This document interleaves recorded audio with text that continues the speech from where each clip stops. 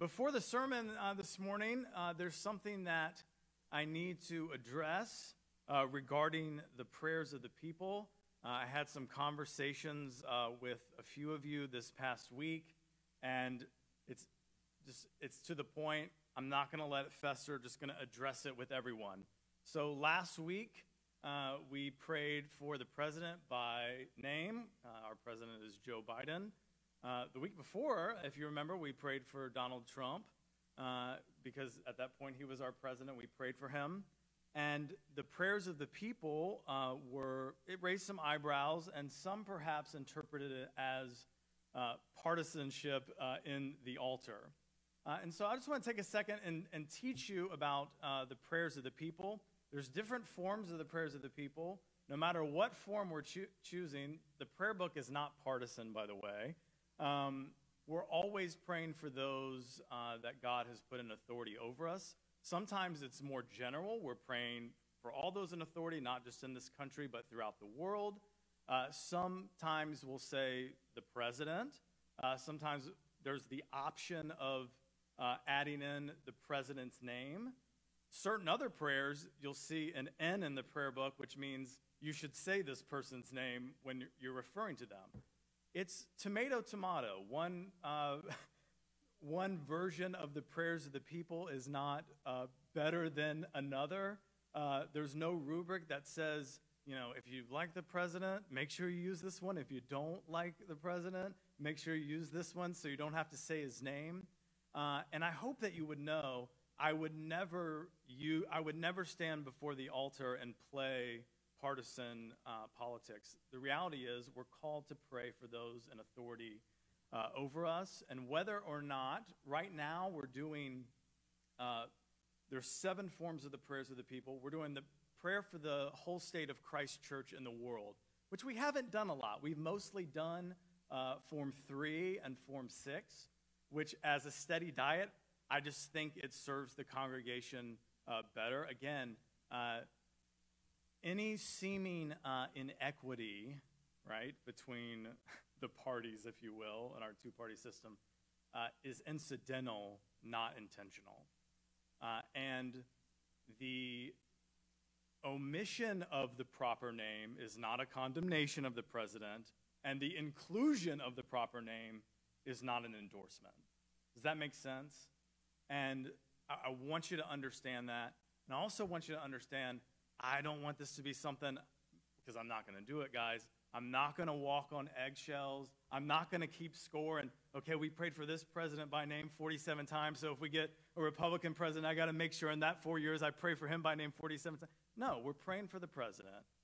Whether it's explicit or implicit, whether just the title, I think you know, and God knows if we simply say the president, who it is we're praying for, or whether we are naming them by proper name. So I just want to clear that up. You can talk to me. I'll really just repeat what I just said again to you, but I'm happy to talk with you. But I just want you to know that. And we need to model as a church that we can talk to one another, because the people around you, we probably vote different, even within this small group, to respect one another and to try to learn from one another, while, of course, I'm not telling you to be a spineless jellyfish. Just stick to your principles and lobby for that which you think is good and just and in keeping with the gospel of Jesus Christ, while trying to also understand particularly your brothers and sisters in Christ with whom you may differ. Fair? Good? I can't see anyone's face to see if you're connecting because of the mask, but there we go. So now let us get into the sermon. We can understand Jesus' ministry in the Gospels as a ministry of new creation. Jonathan brought out some of this in his sermon with the baptism of our Lord. And one thing that new creation includes, a ministry of new creation, it includes this restoration of proper authority, that the world starts to work as God intended it to work when he created it. Because you see, and we know this both by Scripture, but we also know this by experience, right? That the world doesn't often, most of the time, work like it should work. On account of sin, death has reigned, and demons have wreaked havoc. But Jesus came to put the world right. And this putting right is what we see in today's gospel, Mark chapter 1, verses 21 through 28.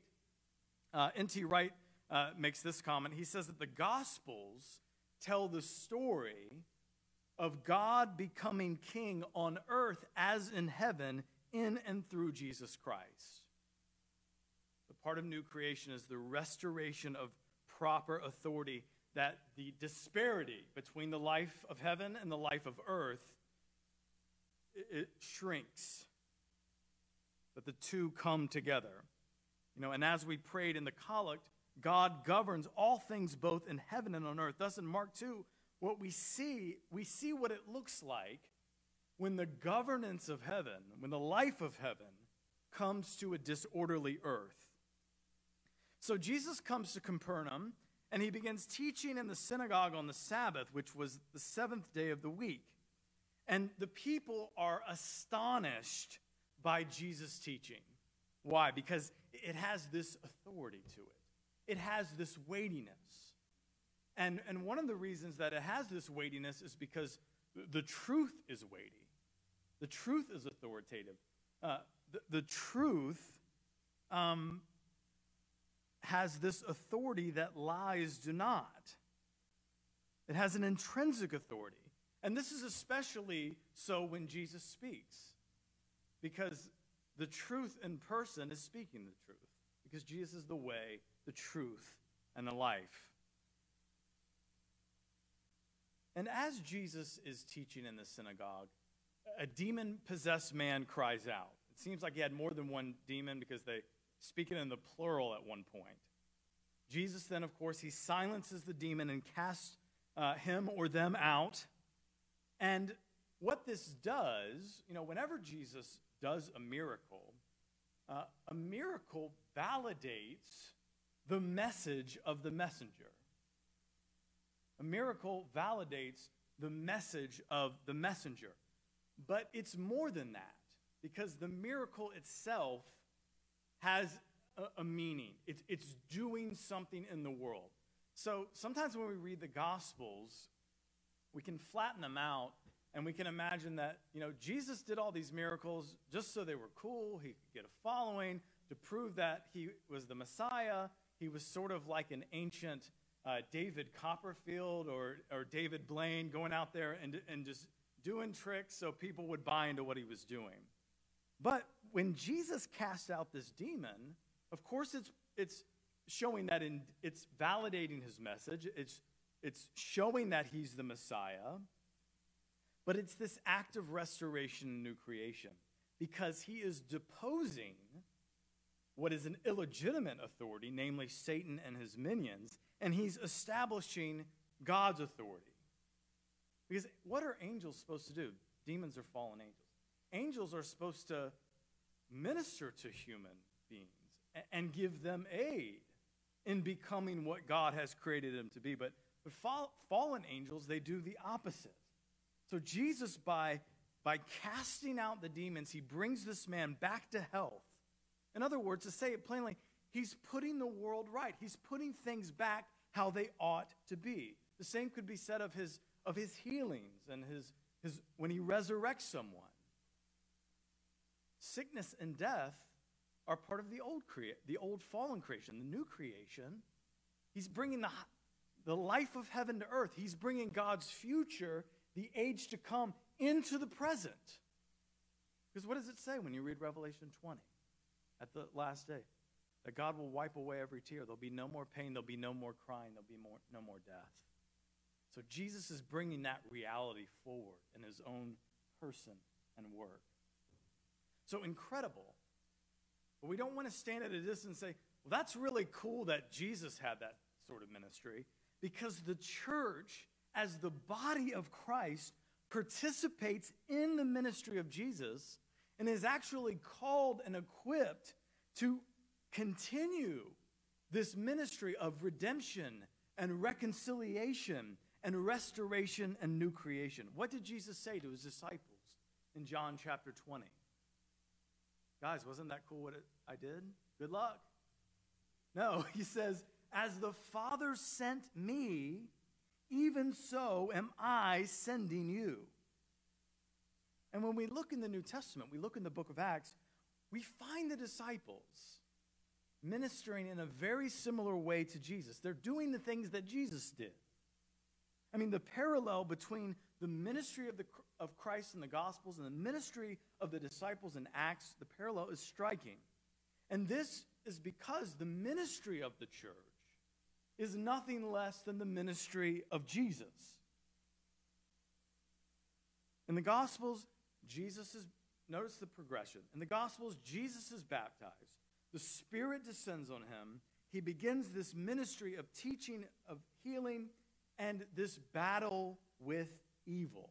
As soon as Matthew chapter 4, he's baptized, and then, what does it say at the very beginning of chapter 4? Then Jesus was led by the Spirit out into the wilderness to be tempted by the devil. So in the book of Acts, you see this similar thing. There's this reception of the Holy Spirit, of course, at Pentecost. There's this ministry of teaching and healing. And there's also this battle with evil. C.S. Lewis wrote, "Enemy-occupied territory. That is what the world is. Christianity is the story of how the rightful king has landed. You might say landed in disguise, and is calling us to take part in a great campaign of sabotage." When you seek to follow Jesus, when you seek to be a bearer and a bringer of the kingdom, one in whom God is at work and one through whom God will be at work in others, there's going to be pushback. You could just say that as a general principle in life. Anytime you attempt to do anything, to make any sort of improvement, or attempt a task that's worth doing, is it usually easy? No, it's going to take some effort. There's going to be opposition. And if we follow Jesus, we will face opposition from the powers that be and opposition from the evil one, in addition to our own brokenness. And as we grow in Christ, I wish I had good news for you guys. As we grow in Christ, the more we follow Christ, the greater the opposition gets. Because we begin to become a legitimate threat to the kingdom of darkness. So the disciples ministered like Jesus because they had been with Jesus. And of course, Jesus had commissioned them with the authority to do so. And they had learned from him firsthand. I mean, back to Mark 1, it says, Jesus and his disciples went to Capernaum. They were there. They witnessed him teaching in the synagogue with boldness and authority. They witnessed him silencing and casting out demons. And over the course of time, they go from being witnesses of Jesus to being witnesses for Jesus. They went from observers to ambassadors. And that's how people learn. You've heard the whole thing. Maybe you've employed this at your own work when you've trained people. Okay, you're training someone? Okay, watch me do it. Now do it with me. Now I'll watch you do it. And then go do it by yourself. There's that progression. In Acts chapter 4, Peter and John get arrested for preaching the gospel and have to stand trial before a council, the Sanhedrin. Listen to verse 13.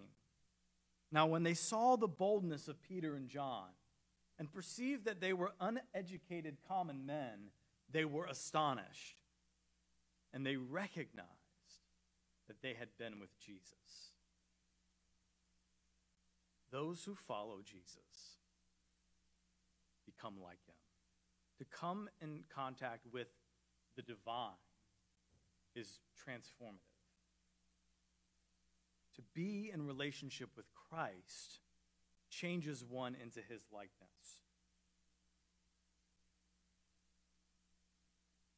And that's both descriptive and prescriptive. 1 John 2. And by this, we know that we have come to know him if we keep his commandments. Whoever says, I know him, but does not keep his commandments is a liar, and the truth is not in him. But whoever keeps his word, in him truly the love of God is perfected. By this we may know that we are in him. Whoever says he abides in him ought to walk in the same way in which he walked. We should walk as Jesus walked. And when we walk with Jesus, this is Matt now, not John. When we walk with Jesus, our gait changes. The Christ-likeness of the disciples in the book of Acts highlights the salvific work that was accomplished in the incarnation. That God became man so that humanity might be saved, renewed, and recreated. And Jesus Christ was and is both fully God and fully man. So as the second Adam, he is this archetypal human being. That means that Jesus is the ideal. He is what humanity in practice should be. So we see in him not only the most clear and definitive revelation of who God is. Jesus says, if you've seen me, you've seen the Father. The author of Hebrews says that in times past he spoke through apostles and prophets, but in these last days he's spoken through his Son. So the clearest revelation of God is the one that we get in person, his Son, Jesus Christ, because Jesus is fully divine.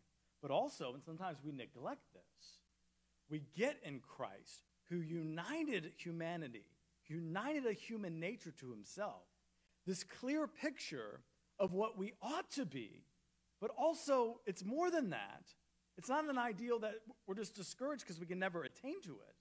But what we can be in the power of the Spirit and what we will be at the end of the age. He is the truly divine one, yes. But he's also the truly human one. And we see this again, not to belabor the point. We see it in the disciples. We see them becoming holy as God is holy. See this transformation into the likeness of Christ. And this transformational power is available to us. We do not need to, if you're like me, well, of course, we don't need to read Scripture. If you're like me and you read the annals of church history and I wish we had what they had. Wish we could be like that. Wish life wasn't so bland. We have everything that we need for life and godliness.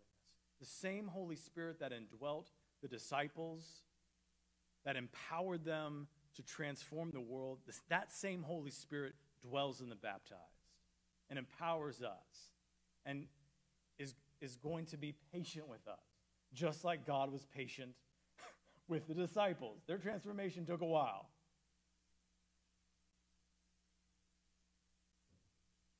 But this is our calling, our life, to know Christ, to walk with him, to be transformed by him, and to share in his ministry of redemption and restoration and reconciliation. And if we walk with Jesus, again, we'll be like Jesus, speaking with authority, boldly proclaiming the truth, in word and in deed, bringing healing and reconciliation, silencing and casting out demons. So brothers and sisters, let us surrender to the Lord everything that we are, so that through us, the rule and reign of King Jesus would come on earth as in heaven. In the name of the Father, and of the Son, and of the Holy Ghost. Amen.